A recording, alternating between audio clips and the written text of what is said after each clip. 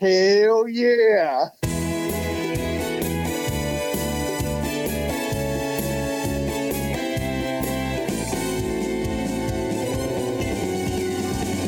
Welcome to Football and Other F Words. This is Zebo, Zach Lyons, fresh from Cali/Denver, and I am here Been scouting our opponents. Yeah, I went from Denver to Cali, and now I'm out here at Lithuania, out Mount Juliet, Tennessee, at the Herndon House to come see Mike. I got in 11 p.m. last night, Mike. Yeah, that's you're a trooper. Yeah, I'm a trooper. I am Traveling exhausted. man. It was an emotional week too because of everything going on with the Titans and Marcus. I was in a real dilemma. Did something happen? Yeah, something happened. I was in a real dilemma on Sunday I've planned my whole trip to Denver then around the idea that, okay, here I am. I'm going to go I'll get there and I'll buy a ticket that day, right? I mean, I was already going to California. It's on the way. It wasn't a big deal because I'd have to pay the same if I was going to LA straight. So I didn't lose any money. I saved money by not going to that game. Oh, absolutely. You saved a lot of heartache too. Yeah, it was rough. So a lot to get to. Yeah. And there will be a part 2 of this, technically of the theme of the episode, because tomorrow Mr. Lebowski and I will get together tomorrow, Friday, and record. Which we'll either put it out Friday afternoon or probably Saturday morning. Yeah. Oh, where to begin? Positive. We're going to do a positive thought. Yes. We're going to start. Let's make it like a sandwich, but we're going to like start positive. We're going to have a nice, meaty, negative filling, and then we're going to end positive at the end of the pod. I like it because people aren't turned off by the it's way like we an leave open them. face sandwich. It is. Yeah, because it's positive, then it gets to negative. But then we're going to slap a little positive. Oh, we're going to go positive on the end? Okay. I'm feeling positive. Yeah. The positive tweet that I put out around the negative stuff we'll be talking about, people really like the positive thought. Yeah? The hashtag positive thought. There's room for positivity there out there? is. Power of positivity, as the New Day say. Jeffrey Simmons is coming back. Big Jeff. Has nothing to do with the Broncos game. Our power of positivity has nothing to do with the Broncos game. That's right. Big Jeff. Big Jeff. Do you like that nickname? I kind of like it. I'm not a big fan of Big Jeff. No. Is that something that Midday started? Because that's the first time I heard it was Hutton said it today. I don't think it was a midday thing. I think that's a locker room thing. I think that's just what they call it. Big Jeff. Do you think they go Big Jeff? Well, that's Big Jeff Simmons down there. He's wrestling alligators. I could probably be talked into Big Jeff, but I just think there could have been something better. The Simmons Express. I don't know. That's not that. I mean, there may be he may work his way into like another nickname. Now, what about like Jumbo Jeff? I don't know. Jumbo got Jeff? A little bit of alliteration going on. Double J. Double J. Jumbo Jeff. Yeah. Big Jeff. I guess I can get into it. Jeff is all right. Yeah. I don't know, but he's back. He's right? back. He's limited snap count. He's Wake. He's practicing. Yeah. We don't know 100% if he's going to play this week, but I kind of think he is. The way that they're talking, it sounds like he probably Cam is gonna Wake play. practiced today. Yeah, that's huge. That's positive. Yeah, that's very positive. See, we got a couple positive. I should have saved the Cam Wake thing for the This end. is the Sunshine and Rainbows podcast, baby. But yeah, I will say I'm thrilled at the prospect of seeing even just like 5 to 10 snaps of Landry, Casey, Simmons, Wake on the field together at the same time. I mean, let's make sure that the limited snaps that Simmons and Wake could possibly see are with Casey and Landry on the field. Let's not get fancy and try to put like 5 linebackers and then just Simmons and no Casey or something like that. Let's put the max out there for a couple plays and let's see what happens. Yeah. Let's throw them out there for a few third downs and let them get loose. The defense played well again. Yeah. Yeah. I honestly feel so terrible for these guys. I mean, they are busting their ass. They basically shut down every offense they play. They haven't allowed more than 20 points in a single game this year. And they're 2-4. That sucks. That does suck. And but I know we're trying to be positive, but that does suck. But the defense is awesome. Kevin Byard is awesome. Kevin Byard now has 15 interceptions in his career, which is insane to me. I can't remember a Titans player having a start quite like that. And I guess somebody tweeted out today that the last time someone had this many interceptions this early in his career for this franchise was Mike Reinfeldt. To be honest, Yeah. I don't know how I missed this over the many years. I don't think I ever knew that he played. I knew that he played. I did not know what position he played. I didn't know that he played, and I didn't know that. You didn't know he was that good. Yeah, he was a much better player for the Titans than he was a GM. The OGKB. That's insane. So that's good news. Yeah, he's awesome. He's tied for the league lead in interceptions since he came into the league now with Marcus Peters, who just got traded. And he's also picked off Joe Flacco 4 times in 3 games. Wow. Yeah, he's in Joe Flacco in career times he's been picked off by opposing players. Only Joe Hayden, who played, I think he played 15 games against Flacco, has more interceptions against Flacco than Byard now. That's insane. Yeah, Hayden and Flacco shared a division for like 10 years. Yeah, I mean that's crazy. So we got all that. What else is positive? The offensive line improved, right? The pass blocking was better. Saffold did not have any bad moments in this game. That was nice. He played well. Didn't have any spectacular all-pro moments, right? He wasn't great. But I mean, still, but he was compared to what he has been. He was pretty good. I'll say that. I would say if you can get that out of him, for the rest of the season, you'll be happy with it. So that's a positive. AJ Brown is too much of a man for even referees to handle. Yeah. His poor Broncos guy comes up trying to chuck him within 5 yards. And what Brown did is completely legal because if the defensive back puts hands on you, you're allowed to put hands on them.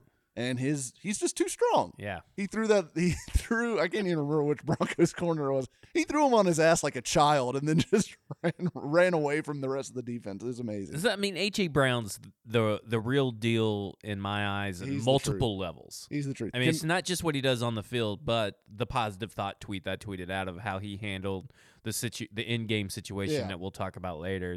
The situation that shall not be named right now. Can I go negative just real quick? Oh no. Okay. We're on a roll. I mean, we don't get positive very often. We'll get right back. We'll get right back. Bury Tajay Sharp beneath the bench. Oh yeah. I mean, I think that's a positive. Put AJ Brown. AJ Brown should not lose another snap for the rest of the season to Tajay Sharp as long as he's healthy. Just keep playing AJ Brown. Tajay Sharp pissed me off twice in this game, like really, really bad, and I'm just done with him. Yeah. Well, now that Taywan's not on the team, I'm not going to stand for Taj Bay anymore. He could be tossed out in the sun. I just wanted him to last longer than Taywan. Well, he did.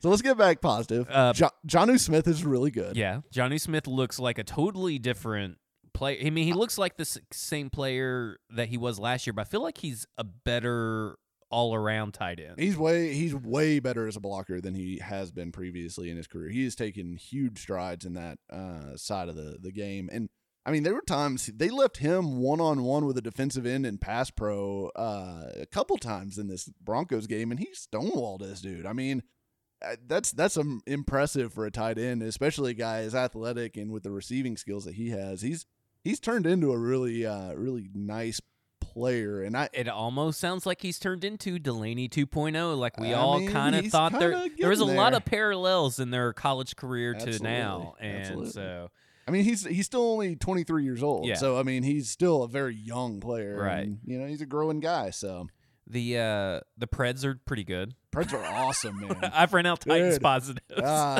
Matt Duchene, what a gem he is. Yeah. And he's a great listener. I was listening to 3HL on Wednesday. He does like a weekly spot there. He loves this like the way he's taken to this city is almost like it's like how PK took the city by storm, but it seems different, right? Yeah. Because PK was so just like in your face, out and about and all that. And Duchene, I think, just genuinely has love for the city. Well, I mean, like he basically made it known that he loved Nashville, going all the way back to whenever we hosted the All-Star game. A while back. That's probably been 4 years ago now. But it's been known that he is like a big fan of Nashville, and it's one of those cool stories where he actually got to come here and play, and him and Forsberg are making sweet love together on that line. Well, The Preds lead the NHL in scoring right now in goals. Which is like the exact opposite of the Titans. Right. So they're like your Titans antidote. So if you want to watch, who do you think will score more points in their next game? Well, haven't the Predators scored 9 points in their games, and we haven't scored 7 points? And oh God, I bet. And we've only scored 7 in like 3 games or something like that. Yeah, I wonder who has more points over the last like 2 weeks since the Preds season I think started. the Preds. Probably the Preds. It's definitely the Preds. Got to be the Preds. Yeah. Yeah. Because they scored 6 in the one game that I went to. Yeah.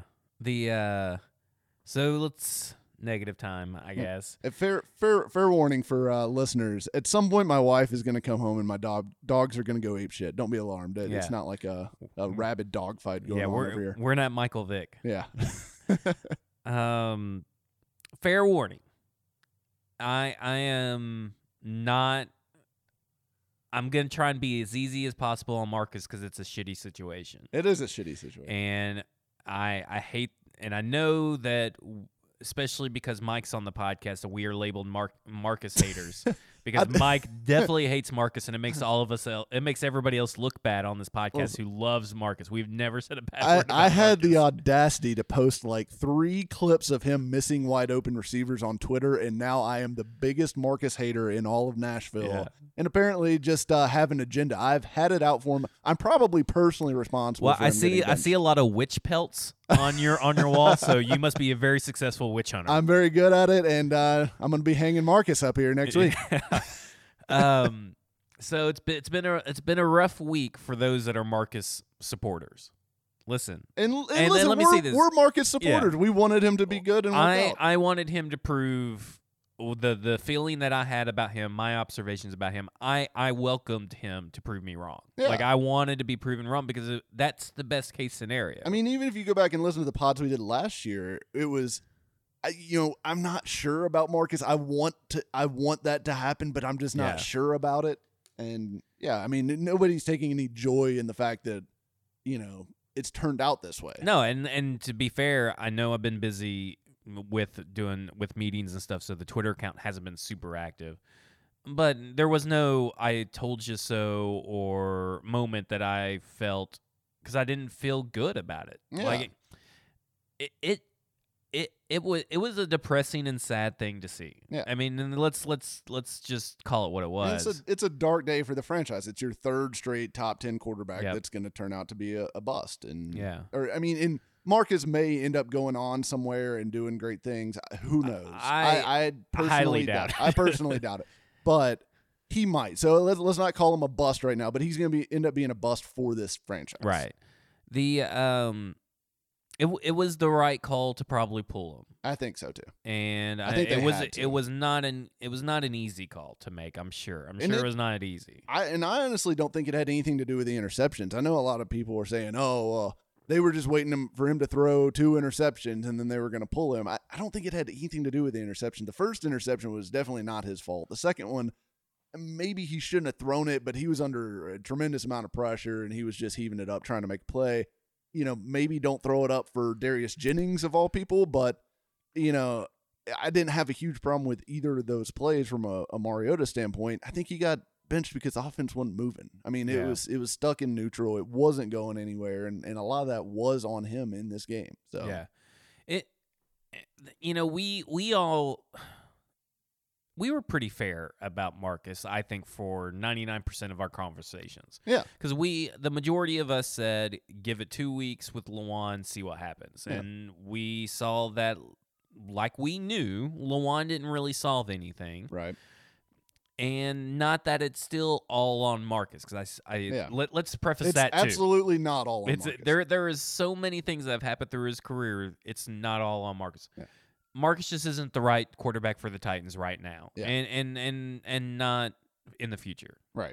I mean, let's just call it like it is. It's not going to happen. I know that there are people on Twitter just 5 days ago who were screaming at me saying, "Well, the extension is 100% going to happen," and blah blah blah blah blah. Nothing is for certain in this business. No. In the week-to-week play of Marcus, you got about at most 2 halves, a game. Pretty much put together over all 6 that were competent Marcus quarterback play. I mean, the first half of the Falcons game, I thought he was really good.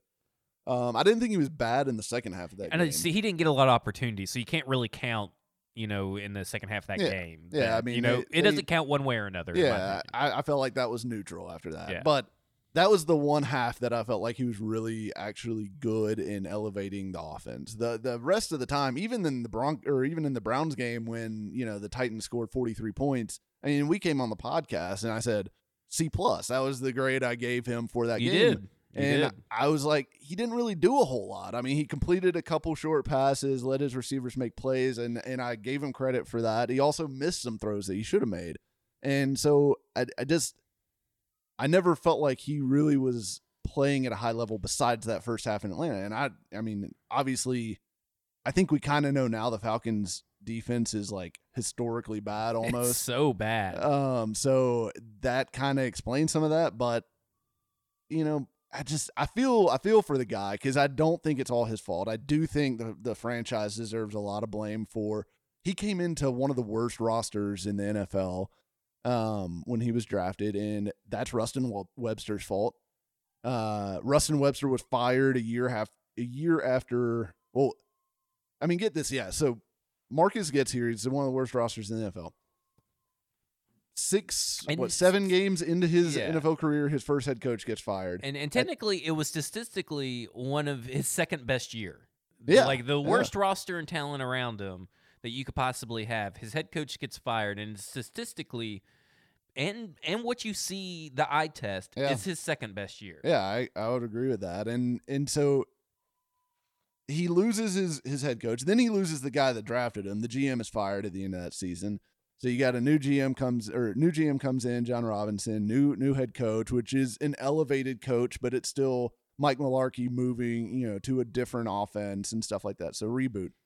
And I mean, frankly, looking back on it, I feel like Mularkey did a pretty good job of getting the best that he could out of Mariota.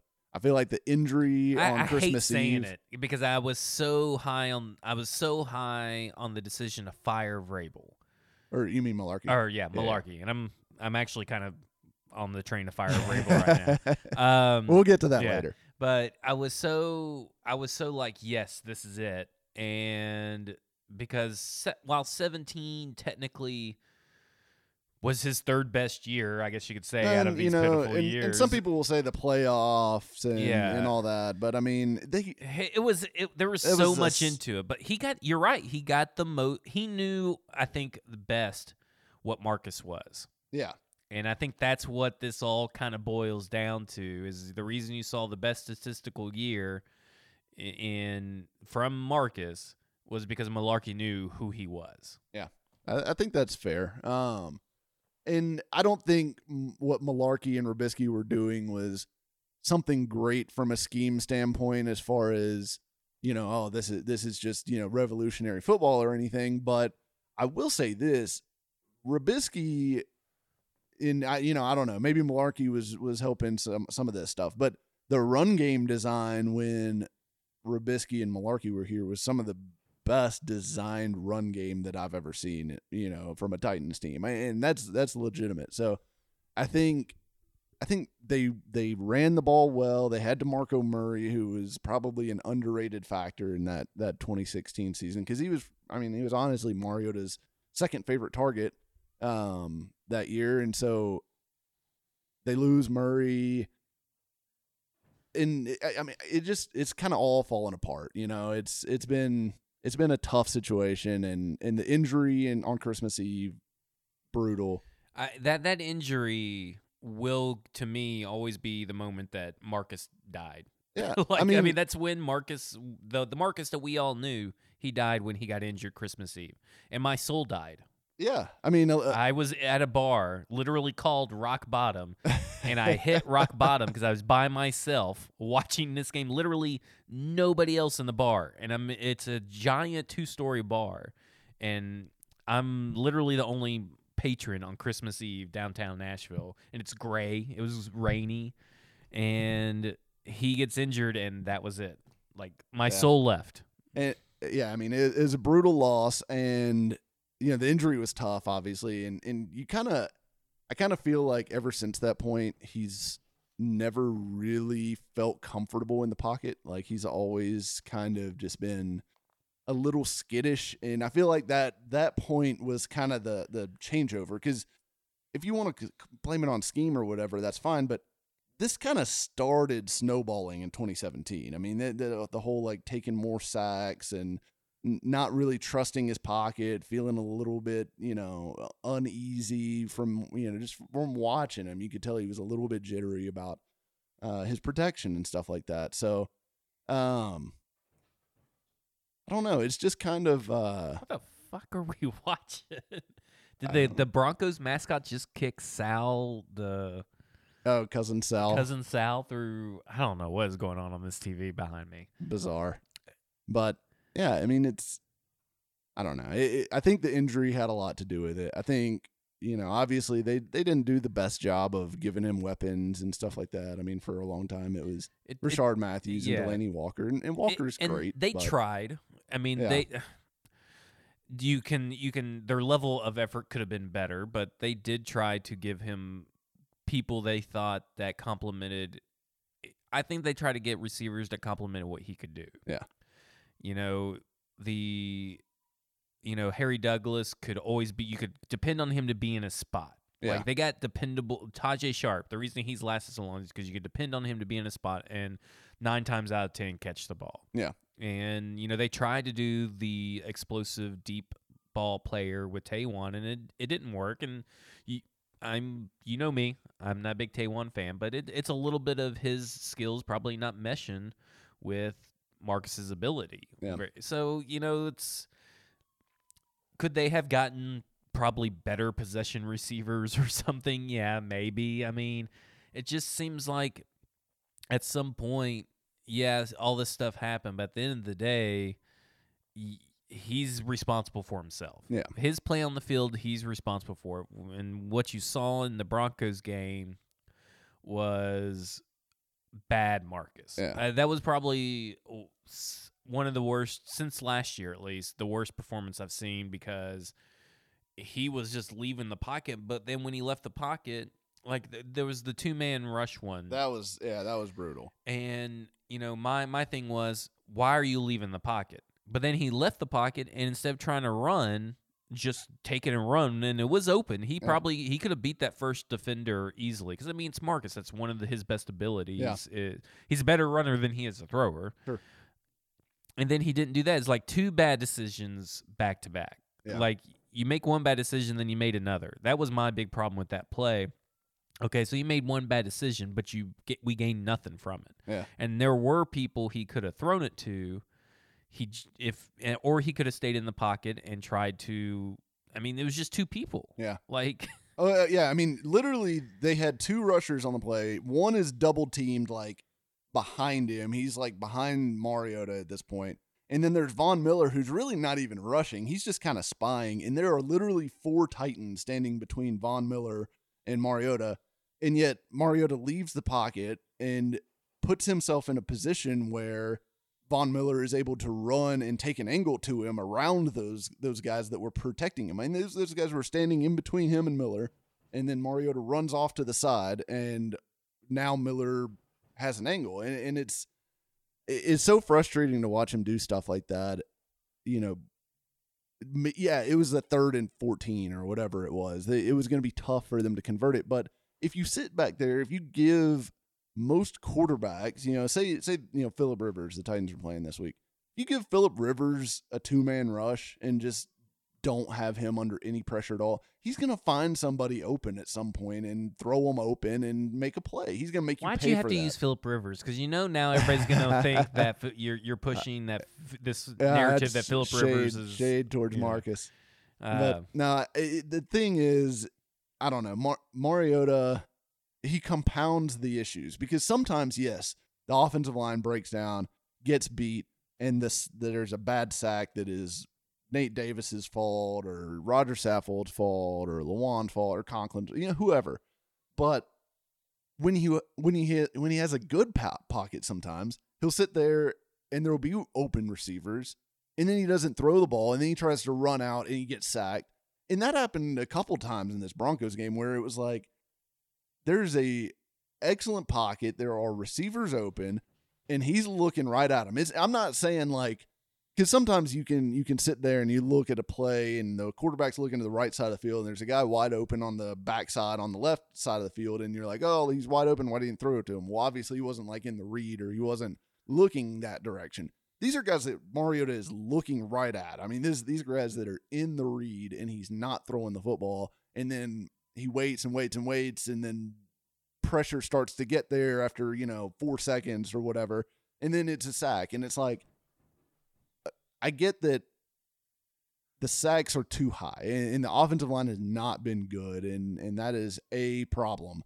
But the offensive line has not been nearly as bad as the 29 or whatever sacks that they're up to now suggest. And, I mean, to be honest, Ryan Tannehill's not a whole lot better about that. That's one of his weaknesses as well. So I don't know that the change is going to make that a ton better, but I do think there are some things that Tannehill does that Mariota maybe doesn't do that could help this team. And I think they have to find out, right? Do defenses have to respect Tannehill through the air? I think so. I mean, I think he's got a big enough arm to challenge you downfield. Not that Mariota can't throw deep, but Mariota just doesn't throw deep often. He doesn't tend to throw the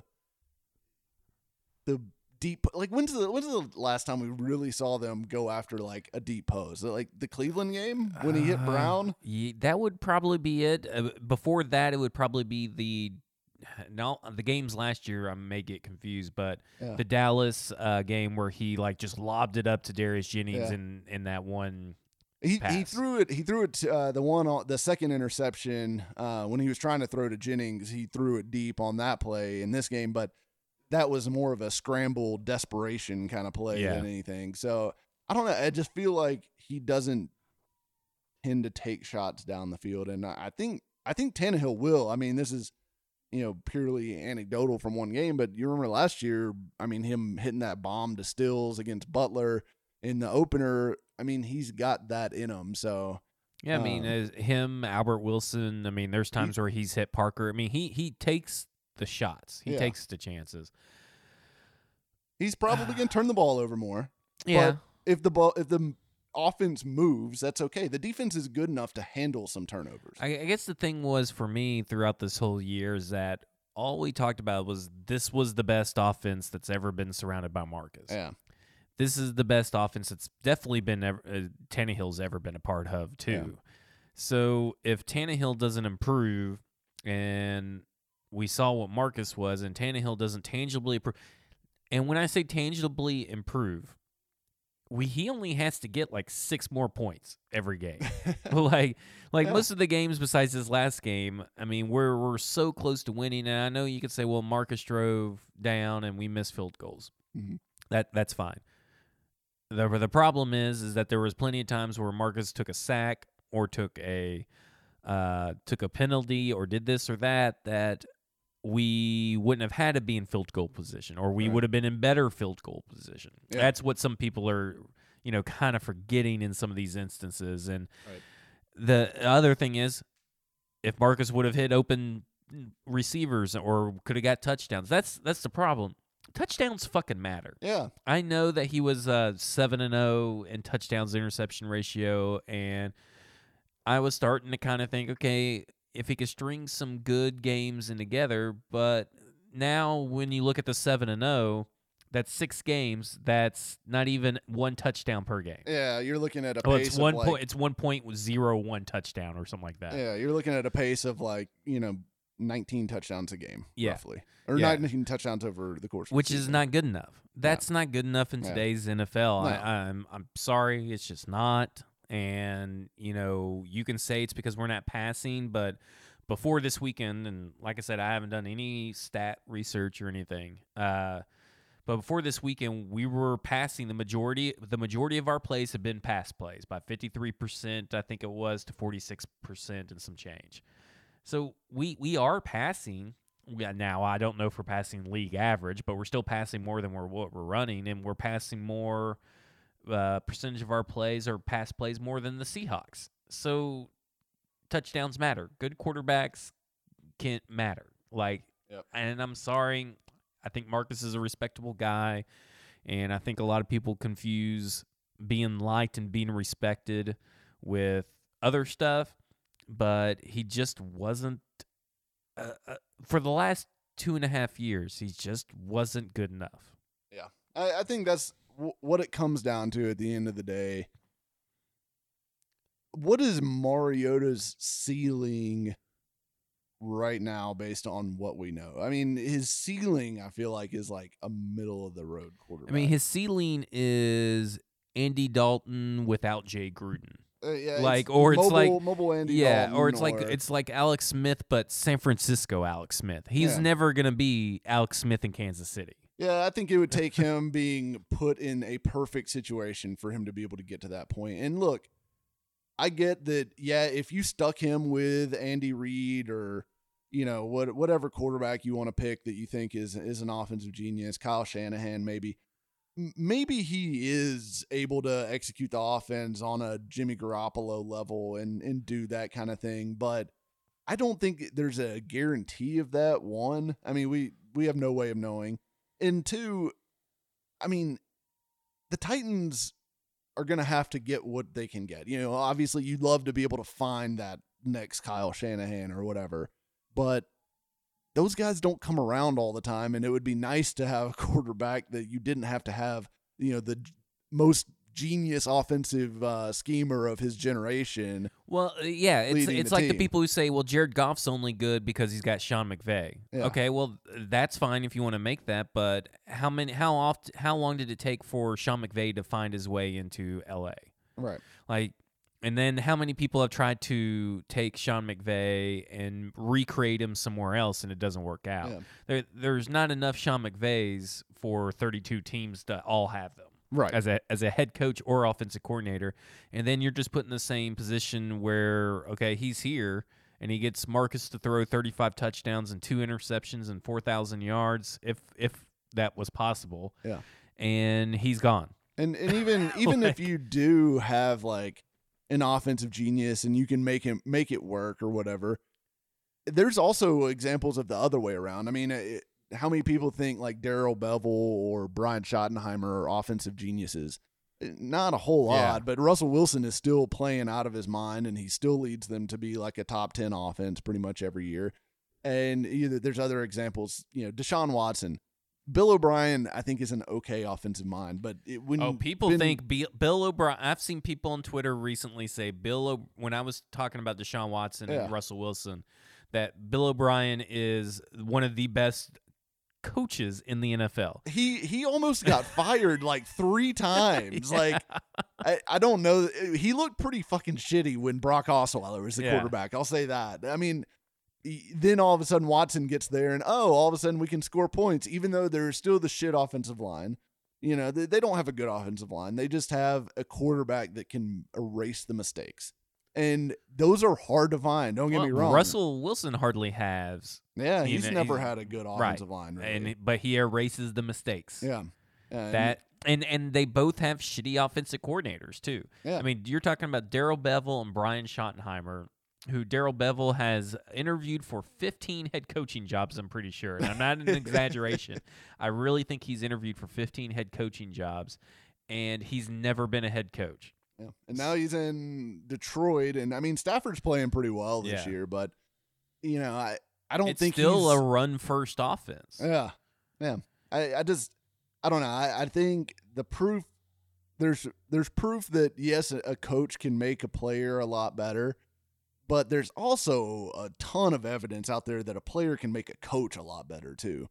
And I don't think, maybe it's not fair that Mariota ended up here and working with Robisky and, whoever else. But for all we know, LaFleur is going to turn out to be a really good coach. I mean, he's doing pretty well in Green Bay right now.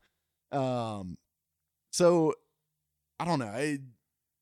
It's not all Mariota's fault. There's other issues, obviously, but I think at this point, the Titans owe it to the rest of the team to try something different with Tannehill. And like Vrabel said this week, I mean, he didn't really come out and say it, but I almost feel like he was admitting that, hey, they want to see what this offense looks like with a different quarterback and see if the problems are still there that if they need to address something else, or if maybe this is a Mariota problem. Well, do you want to get into Marcus or Vrabel? Let's stick on Marcus. We're kind of Okay. headed down that road anyway. All right. We got Rashard Matthews today is the third ex-player, including Eric Decker and DeMarco Murray, to come out and talk about the leadership abilities, the style of leadership abilities is the better way to put it, of Marcus. Yeah. And how it doesn't really fit what is needed at the quarterback position. Now, Delaney earlier this year, we talked about it on this podcast, was talking about how you can't go to some guys and blah, blah, blah, blah, blah, because they get their feelings hurt. Yeah. Well, that you tie that into what they're all saying, especially with what Richard said today about the same thing about that being with Marcus. And we know Delaney's not been that content. Now, Delaney has sent out some mixed signals himself since the benching, but I get the kind of feeling that Marcus's style's not for everyone, which is fine. Not every leadership style is going to work for everything, but at the quarterback position, it's pretty important to have a leader of a certain ilk. Yeah, because look at all. I think Joe Flacco, Brad Johnson, and you could say probably Nick Foles and Russell Wilson, year one Russell Wilson, that when he won the Super Bowl, were not the leaders calling people out. Yeah. That's a pretty mixed bag of quarterbacks, but most quarterbacks that win the Super Bowl are the ones that take over the team in some form or fashion. You can argue that maybe Brady, his first year, didn't, but some people also just always have the DNA. I just don't think Marcus had the DNA of a fiery, passionate, elevate you when you're down, inspire you kind of deal. And when we talk about being vocal or being passionate, I'm personally not talking about that he has to get up in someone's face and cuss constantly. Right. And because there's certain ways to lead and all that stuff. I just found that when you really look back and look at it, 3 games, I felt that he really inspired the team. 4 games. Yeah. That I personally felt he inspired the team without having to play good. I think that's, to me, one of the biggest parts is not when you're successful as a leader. It's when you're failing. Yeah. And for the most part, when this team is flailing on offense, his demeanor on the sidelines and your flat build cap and your sunken shoulders and your just look of despair, that tells me a lot about who you are. And there's way more oftentimes of that being the case than anything else. And to me, I've never felt that Marcus is not the leader for me. He's not my leadership style. He's not someone I would follow. He'd be someone that I'd be nice to. I respect you. Yeah. You know, I'm not going to be mean to you, but I'm not really going to listen to you. Right. Now, that's not to say that I think Richard's a great leader or anything else. And being a good leader does not mean you can pass the ball all of a sudden. Yeah. That to me, it wouldn't matter what kind of leader he was if he was good. Right. Like, yeah. I mean, I guess that's what I'm getting at, is if he was good, it really wouldn't matter what kind of leader he was. But when you're not very good at being a quarterback and you're not very good at being a particular kind of leader, because he was apparently a good leader to some people. Yeah. I mean, he's a servant leader if you want to get specific in leadership archetypes. But, you know, what's your take on all of it? So I don't think his leadership is by any means the reason that he did not work out here. Yeah, you know, I don't either. That is that's definitely not the case. But I will say that, like you said, you know, different leaders, you know, kind of do things different ways, and different people prefer to follow different types of leaders. So it's never going to be 100%. You know, mesh rate between your leader and your team. But I will say that there are examples. I think, you know, we were having a conversation with some people on Twitter today. People pointed out Warren Moon, Joe Montana, some kind of quieter quarterbacks who have been good leaders and been very successful. And I think it's possible, yes. The other thing that those guys were unbelievable players. So I think there is something to Tom Brady style in football, which we've seen in person, and it's something. It's something to watch. I mean, and I've talked about this a lot since going to that practice, but it really kind of opened my eyes because you realize that Brady is in control of everything. And now part of that is he's been in the league for forever. He's the GOAT. There's all of that. He knows the system inside and out, whatever. But he is in total control. He has grabbed that offense and made it his own. Like, that is Tom Brady's offense. Josh McDaniels might be calling the plays, but Tom Brady is running that shit. And I think that's, if you really want to reach the next level of quarterbacking, I think that's where you have to get to. You have to be telling your receivers, this is what I expect of you in this situation. When you see this, this is where you go. Right, because Russell got there, it felt like in year 2, year 3. Yeah. We're kind of in year 5, and we're not seeing it. Yeah, and I feel like, I've been to many Titans practices at this point with Mariota, and you never really hear him. Maybe he's going and taking guys off to the side in between series or something like that and talking to them. I don't know that for sure either way. But I don't see it in the games. More often than not, I see him by himself or standing on the sideline not talking to anybody. The thing is, I feel like the immediate correction of, hey, you needed to be here. That should have been an out route, not a stop. That kind of thing. You got to – I feel like that level of communication. And also the other side of this is also when – He's kind of come along, and I don't remember specifically where I heard this or where it came up, but I know I've heard stories of Mariota being almost reluctant to give feedback to his coaches, like when they're installing the game plan and saying, "Hey," well, as LaFleur was telling him that he needed to do it. Yeah, maybe that's where it was from. It's from the offseason last year. So, and I've kind of got a problem with that personally because, again, you have got to take ownership of the offense as a quarterback. I don't care how old you are. I don't care how many other veterans are in the room. You're the quarterback, and it doesn't really matter what age you are or who's got tenure or anything else like that when it comes to football, especially on offense. Well, you're also the number 2 pick. You're the guy. When you've got your hand under center and you're touching the ball every single play, you are the guy. When Zach Mettenberger, Alex Tanney, Matt Castle, and Blaine Gabbert are your only competition, they are giving you every chance they can for you to make this room your own. Yeah.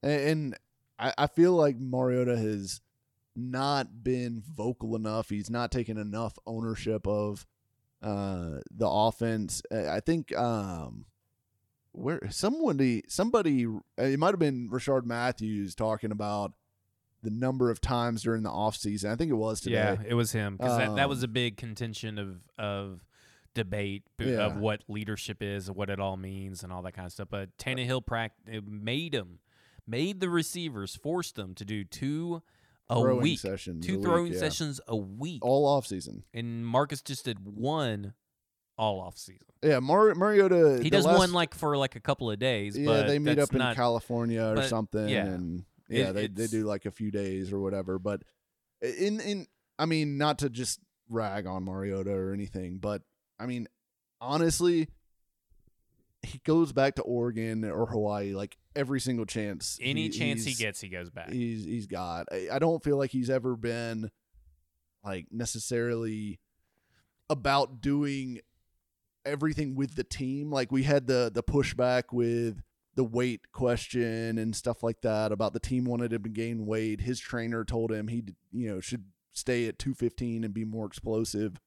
And he went with his trainer. And so now this year he finally did gain the weight and hey, he's been healthy. But I don't know. I just, some of that stuff I feel like is him not taking ownership of the offense and the franchise like he should have as the quarterback. It's a highly drafted quarterback that they wanted to be the franchise quarterback. I think that was the problem. I don't know. These Titans quarterbacks are just all so different that we've had. But, yes, Marcus has the more stats and the better stats. But, and like I said, leadership does not equate to stats. chemistry technically doesn't have to equate to stats. You can have a better chemistry with one quarterback, like Richard says that it would. He didn't say that. Technically, he didn't say it was bad or worse chemistry. Right. And he just said it was hard to build a good chemistry the way that Marcus did things. And let me say this. The fact that we're still having issues with Corey Davis and Delanie Walker not being on the same page as a quarterback is really old. I mean, the Titans have got to lead the NFL in throws that land in the grass where nobody is because the receiver's running one route and Mariota thinks he's supposed to be running another route. And at some point, maybe they've got all of the dumbest receivers of all time, but I personally don't think Corey Davis or Delanie Walker are particularly dumb human beings. I think they're smart enough to understand where they need to be. And, the example from earlier this season in the Jaguars game, Corey Davis was right in where he was shutting down that route and Mariota was throwing as if he was going to keep running through a window. So I think at some point that's got to come back to Marcus, right? Right. I mean, it can't be all on the receiver's fault for this long against this many wide receivers. Yeah, and across a whole year's worth. I mean, every year it's a slew of wide receivers, and you got A.J. Brown, you have Delanie. You missed a whole year of Delanie. You have A.J. Brown, you have Hump, you have Corey, that you've not been on a great page with. And you go for 2 or 3 days, and you're out in Hawaii or you're out in the West Coast, and then you're back. Yeah. Or you're not back. They all come back, but you're still out there. And it just seems like to me he focused on the wrong things constantly in the offseason, mainly this offseason. I feel like you can say the other offseason where he lost all the weight, but I don't know. It goes back to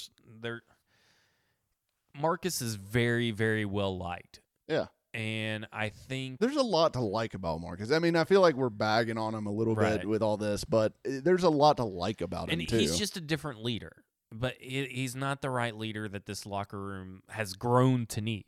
They've grown to need their quarterback to step up. And because it's the missing piece of this team, when you have a Super Bowl caliber defense, Super Bowl caliber punter and special teams, and you have really good receivers. We have good receivers. Yeah. Every time Corey Davis or A.J. Brown get involved, good things happen. Yeah, and it gets to a point where he's the missing piece. The quarterback's the missing piece.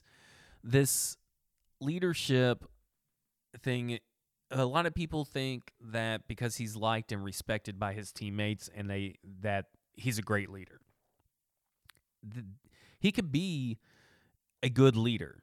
In his own way. Yeah. But that is not the way this team has needed. And I go back to those Delanie comments where everybody said, oh, no, Delanie's talking about all locker rooms and stuff. Well, Marcus is a part of that generation that he's talking about. Yeah. And I think they really needed Marcus to come and take over this team, and I think that's kind of plays in them bringing in Tannehill to provide him a spark or him some competition, to get things rolling. And I don't know, like I don't want to sound like that I don't think that Marcus is a good leader. Yeah, he leads. It's different. Yeah, he leads. It's just different.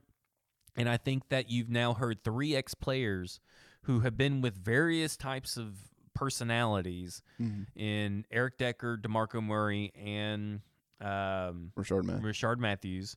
They've played with various quarterbacks, and they all say the same thing. And then you take what Delanie said, and it kind of just shows you that you can be well-liked, but you're probably not a great leader if you're not inspiring and elevating. I really feel like he's done that maybe 2 or 3 times in his whole career. Yeah. When the chips are down. So let's talk about what this means, big picture for the Titans. I mean, obviously they're going to be doing some sort of reboot at quarterback next year. Right. Do you think fucking Royce Freeman's already in the game? Get him out of there. Yeah. The hell is this? I don't know. Your boy Fangio. But yeah, so the Titans are almost certainly going to be looking for a new quarterback next year. Do you think Tannehill is going to provide enough of a spark, as Mike Vrabel said, to make them a playoff contender this year? Oh, man, we are in quite the hole to be a playoff contender. We've now dropped 4 AFC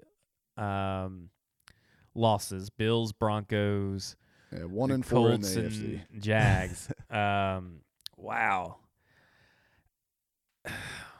It depends on how lenient you want to be with the definition of contender.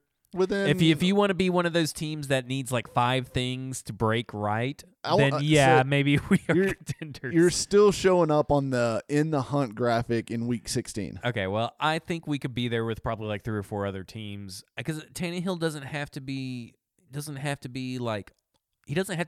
Manning. Right. He just has to be a couple plays better than Marcus every game. Yeah. I mean, it's a low bar because this defense is so good. It's such a low bar for Tannehill to achieve that if he doesn't achieve it, we got some problems. Something is rotten at the core of his team. It's just there's a decay there. Well, I think these next few weeks, and I think Tannehill played okay against Denver. He obviously came in a weird situation. 1, he's cold, coming off the bench, barely got any reps during the week. And then 2, he comes in down, were they already down 16 by the time he got in the game, or was it 13? So. Maybe been 13. But either way, he comes in down 2 scores relatively late in the game, and so he's trying to bring him back. I think he made some plays. He took some bad sacks too. I've got my all 22 breakdown coming, and he takes your Marcus hit piece. Yeah, that's right. He takes some bad sacks too, and I'll point those out because I'm a Tannehill hater too. I hate them all. But he did make some really nice throws too. Like he's hitting these deep outs to Corey Davis and A.J. Brown. He hit the nice seam ball to Ferkser. He hit a nice seam ball to Humphreys. I don't know. I felt like there was a little bit of a spark. Obviously, it didn't result in any points. They got into the red zone a couple times and kind of fell apart from there. Not all Tannehill's fault, but some of it. But I'm interested to see after a week of practice with the first team, trying to get in a rhythm, really getting into the game plan being designed around him, what he looks like this week. Because you're right, it does not take a whole lot for this team to suddenly be winning football games. I mean, the defense is going to keep them in games. The defense has proven that basically if the offense can give them 21 points a game, they'll probably win most of their games. So the Titans, just to get to 21 points a game would only put them like middle of the pack. I mean, that's like 17th or 18th in the league in total offense. So he doesn't have to make them a top 10 offense. He just has to make them not a bottom 5 offense anymore. Right. And here's the thing I will say about this. I don't know if San Diego is going to be a great judge of what Tannehill is, if he's good. If he's bad, then we have problems, because this is a banged up San Diego team that is not that great. So I can't really say that, okay, after one game, well, Tannehill solved all of our offensive issues. Who do we play after? Bucks. The Bucks. Yeah, so we got back-to-back home games here. Yeah, and the Bucks are kind of an underrated pretty good defensive team. They're a little underrated. I mean, it's going to take 2 weeks for me to say this is what the problem was on offense, because this is essentially what's coming down to. Was quarterback the problem for this team? Yeah, and I think there are problems with Arthur Smith. The biggest problem that I have personally with Arthur Smith's offense is third downs. Every third down play, the Titans spread out like 5 wide receivers, and then they all run routes that are beyond the stick. So when it's like 3rd and 8, you've got all these guys running vertical routes beyond the sticks, and it is just congested. I mean, it's a mess out there. So I think they have to recognize that on third downs, defenses play the sticks for one. So if you're running all your routes right at the sticks, you're running right into their coverage. Now, I would like to see them get a little bit more of a layered approach to third down where they're bringing some guys underneath where you could catch it at 4 or 5 yards and run for a first down if they're going to leave guys open. There's stuff like that that's in there, but there's also plays that have been available that have just not been made. So I want to see what this looks like with Tannehill. It might make a big difference. It might not. I mean, there's a chance that we see mostly the same crap. And what do you want to say? What do you say to the people that after they see this game, and let's say that it's a pretty drastically, little bit different setup on offense? Yeah. And they say, well, why, if they would have done this with Marcus, they could, he would never been benched. What do you say to those people? I think that's bullshit. And it's Freeman. God, I hate this Broncos running back shit. Fantasy football is tormenting Zach. But so I think that's bullshit. If they are going to change the offense, it is going to be because they feel like these are the plays that Tannehill can execute better. And if Mariota, again, this comes back to being vocal, if Mariota felt like whatever offense they put Tannehill in was the better offense for him all along, he should have spoke up and said something. I guarantee you Arthur Smith is not going to say, no, Marcus, you have to run this. Arthur Smith's whole thing all along was trying to take input from, his players and especially Mariota to try to put him in a position where he was comfortable. So I don't think if they do run a different look or if they are a little bit different looking from a schematic standpoint, I don't think you can just say, oh, well, that's why all of a sudden this looks better. It's probably looking better because they feel like Tannehill can execute these plays better. I want to get into something real quick. These Oregon sports writers that have suddenly popped up on the Twitter and so exhausting. Can they just stay in Oregon? Yeah, just stay your lane, as Tajay Sharp says. Yeah.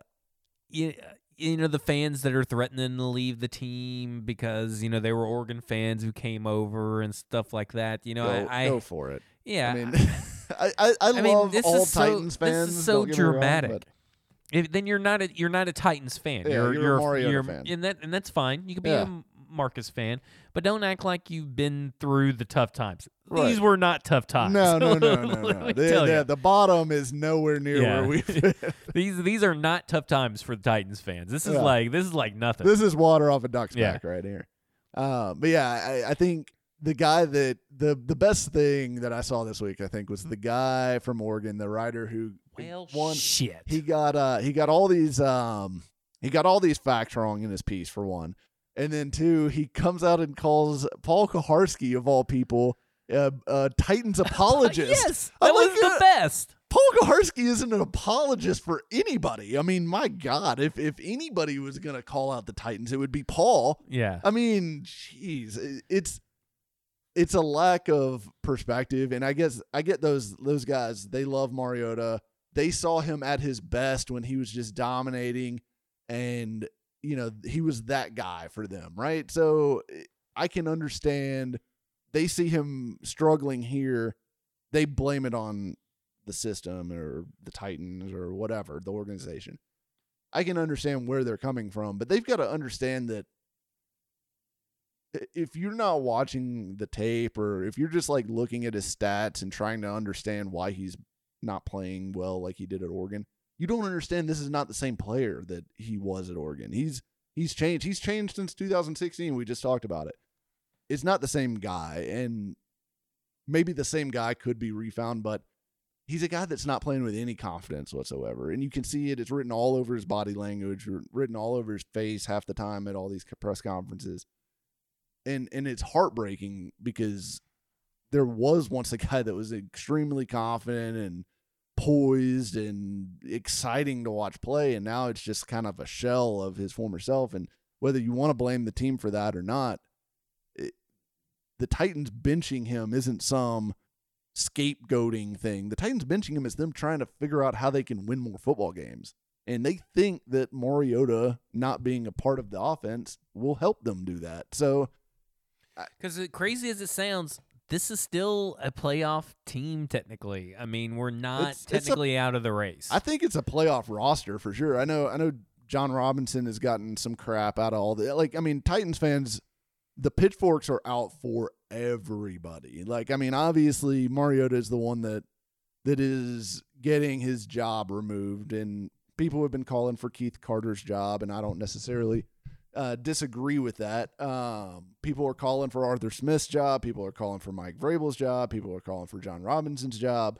People are calling for Amy Adams Strunk's job. Seriously. I've gotten some tweets that they need to fire Amy Adams Strunk, and I'm like, well, she owns the team. Yeah. So that's not going to happen.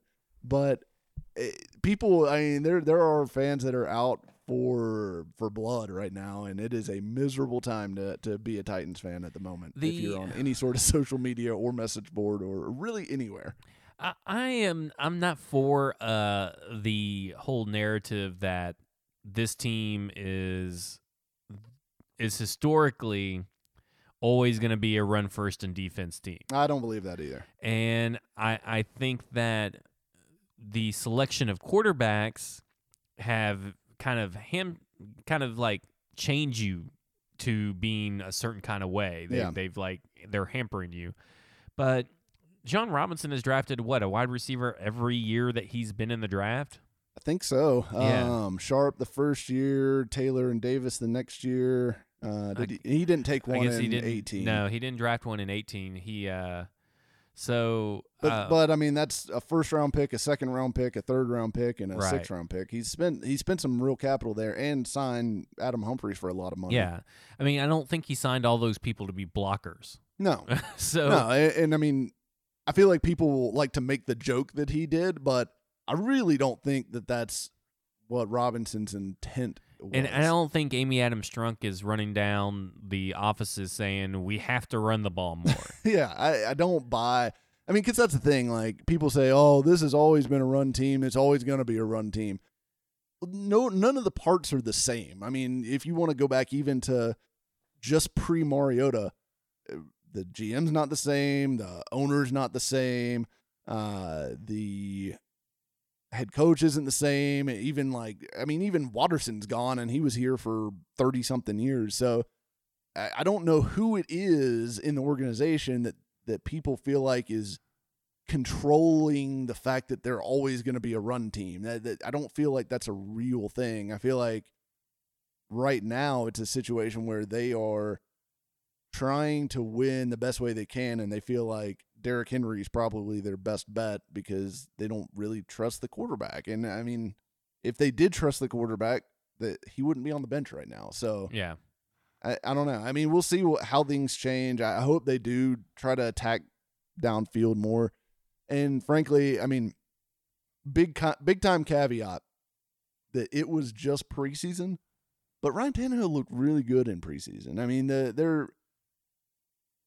To be frank, there are some things that we learned in preseason that we probably should have paid more attention to, and I brushed them under the table and ignored them. Like Roger Saffold struggling, that is definitely translated from preseason.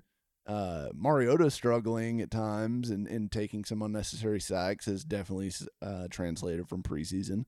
So I feel like there has been some carryover at other spots. So why not possibly Tannehill come in and play well? There's a chance that happens this week. Well, before we get to the bottom part of the positive sandwich, yeah, the how does it feel?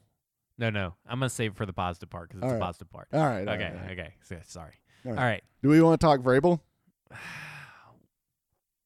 Real quick. All right. Because we're an hour and 4 minutes already. Oh, wow. Yeah. So time flies when you're bitching. Yeah. So let me say this about Vrabel. My confidence factor and defending factor of Vrabel is probably at an all-time low. Now, it's still higher than most because I still would think that we can win a Super Bowl with Vrabel.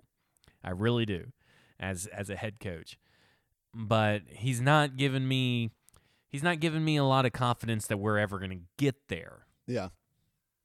That's kind of where I'm at with Vrabel, actually. I'm a little bit shook in my Vrabel confidence. I am shook to my core, bud. Because I feel like, and more is more. It's not so much the offense as it is the fourth down stuff. I feel like him making bad in-game calls is really, really bothersome. Simply because I don't know if that's going to change or not. I hope it will. I hope he'll learn, and maybe eventually the Titans will bring in an analytics staff, which is a conversation for another day. We're free. Yeah, I mean, I am free to head up the analytics staff. I know some people in analytics, so let's go. The first thing you would show is 2 + 2 = Marcus Sykes suspension. Is that how analytics work? Yeah, that's exactly how analytics work. Just ask my Twitter followers. But no, I think there's problems, but I keep going back to the idea that Ryan Day was his first choice offensive coordinator. I keep coming back to that. He didn't get him. That's what we need. And Matt LaFleur was probably a John Robinson suggestion. And I don't know that Matt LaFleur is necessarily a bad coach or he was a bad pick. We might find out that, hey, this offense works. It's just not being operated very well by, the quarterback or by the offensive line, or that we need a better offensive line coach or whatever. But I don't know. I have a hard time blaming the failures of the offense completely on Vrabel. I feel like if you removed Arthur Smith, say this continues to not be very good offensively. Say Tannehill comes in, maybe they get a little bit better just from continuity on the offensive line, Nate Davis starting to play better, that kind of thing. But it's still not a very good offense. I'd be fine leaving Vrabel in place. I think Vrabel's pretty safe right now. I know a lot of people think he's on the hot seat. You can't get rid of Vrabel. You can't. You have to. If you're getting rid, here's the thing: Vrabel and J. Rob are staying. Yeah, I think so. But if you fire one, I feel like you have to fire the other. Yeah, I think they're pretty tied together. Yeah, they're tied together. But I think the confidence level of them staying, not my confidence in them, but my confidence level of them staying is probably at 98%. Yeah, I think everybody else is like, they could go. Yeah, I think if things keep going this way, you see Vrabel stay, and then Arthur Smith and probably the entire offensive staff gutted, and bring in a new coordinator, new receivers coach, line coach, everybody. Yeah. And I think that'd be fine. But I don't know. I think people need to chill on the Vrabel hate right now a little bit. You could be disappointed. Yeah. But don't think he's going anywhere unless barring some catastrophic thing that happens the rest of the season. It would have to be like 3-13 and like the locker room starting to turn on him, I feel like.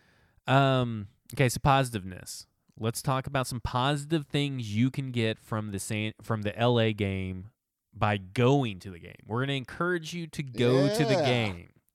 So I'm going to be there. Yeah. For one. Yeah. That's a reason. I'm working on it. My schedule may not allow, but it's a 3:00 kickoff. I love 3:00. Positive. Kickoffs. Yeah, it's great weather. Yeah. It's calling for like high of 70 something, low 70s, and sunny. Means a lot good time to tailgate. The tailgate weather's probably going to be like in that like 50s and 60s range, which is like just prime weather to just be outside and like a half zip pullover and drinking some beer and like grilling some meat and just having a good time. So there's no excuse to not go from a weather and just general ambiance standpoint. It's going to be one of the best games of the year from that standpoint.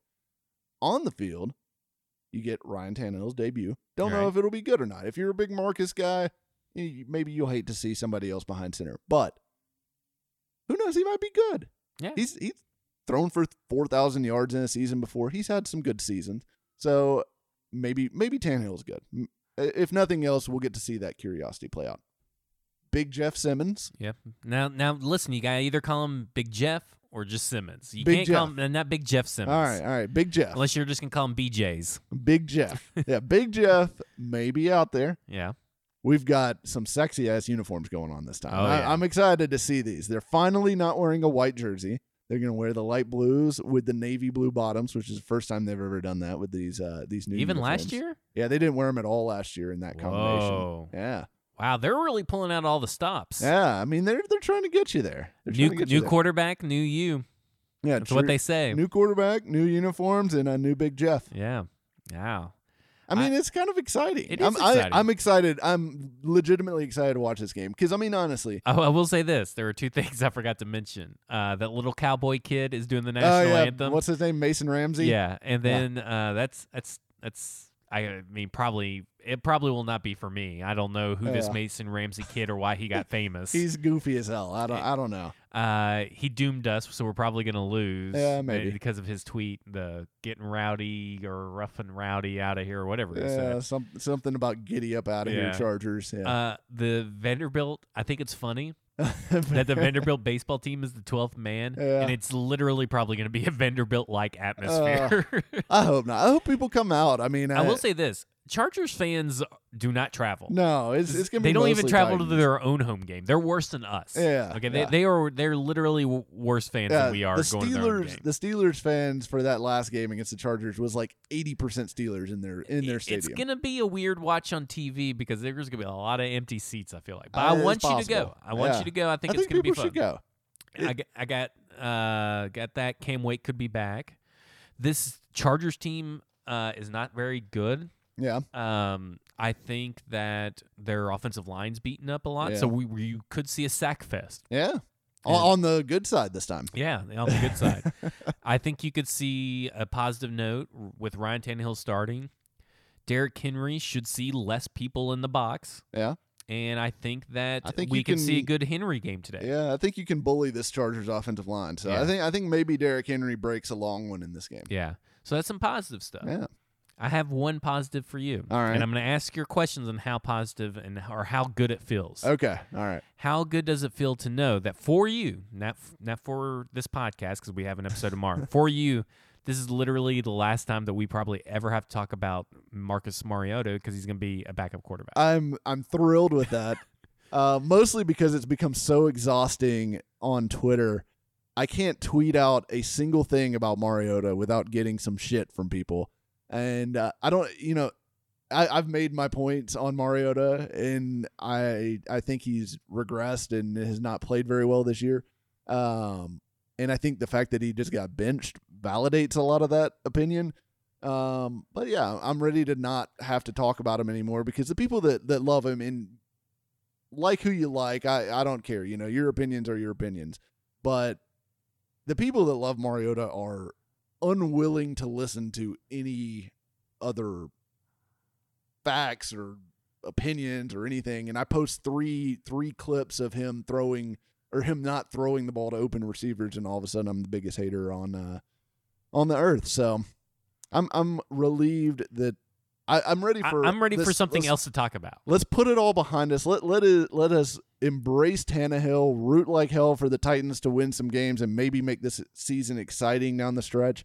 And if we lose, whatever, Joe Burrow 2020. Whatever, yeah, Joe Burrow's we'll 2020. Get hyped for Joe. Yeah, Broadway Joe.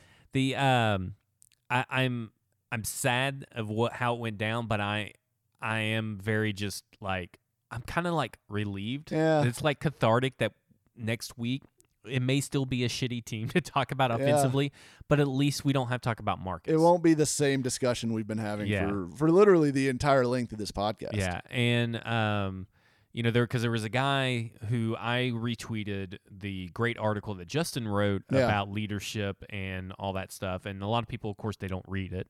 Yeah, people comment on the headline. And this one guy said, I guess I'm going to have to stop listening to F-words pods because of all this Marcus slander. I was like, well, we didn't even slander Marcus today. No. But guess what? Tune in next week because guess what? We're not going to be slandering Marcus because he's a backup and we don't have to. Yeah. Yeah. We don't have to have any more conversations. We don't have to talk about the backup. Yeah. Oh, it'll be, I mean, it'll be nice to move on. I'm ready. I'm honestly ready for the draft next year. I'm excited about this quarterbacks class. If you want to get in on some pre-scouting for next April, go watch Washington, Oregon this week. Herbert versus Eason. This will be it'll be a really good one on at 2:30 on Saturday. So that's it's just gonna be nice to talk about different stuff now. Yeah. Now we can talk about Tannehill not being a franchise quarterback instead of Marcus not being a franchise. Yeah, we can talk about how Tannehill takes too many sacks and doesn't throw the ball when he needs to. Well, that was a really long podcast. It was. We're probably going to get yelled at by the other two guys for You made it too long. Yeah, that's all right. That's all right. That's what they get for not being here. Letting us I'm sure gas me and bags go on. listen. I bet me and Lebowski we'll breeze through it because we talk so fast. Yeah. We'll breeze through it in like 20 minutes, but Yeah. it'll be like 3 hours of content in 20 minutes. Well, hey, there's a lot of feelings to get out. It's Yeah. a big week for the Titans. I mean, Oh, I'm not sure a good Lebowski's week. gonna have a lot of feelings. I could already tell he does. He's Yeah. fired up. Yeah, he's he's pissed very off fired for up. greatness. That's it. I think so. I mean, let's see what happens with this Tannehill thing. yeah, I think we should just give it a fair shot. Listen, we gave Marcus 4 years. Yeah, 4 years, Four and 6 and a half games. years. I think we can give like a couple of months to Ryan Tannehill. Yeah, let's see. Well, for Mike Miracles at Mike Miracles, for me, Yeah, you. I am at ZachWords85, which I was tweeting for a while, and then I quit tweeting from it. So I don't know why you'd follow me, but maybe I'll get back on there to personal stuff. You and Internet Key.